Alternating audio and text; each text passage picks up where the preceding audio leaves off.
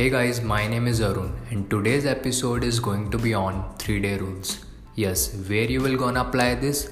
Like if you want to buy something, wait at least 3 days. Ask yourself that you really need this or you are just wasting your money.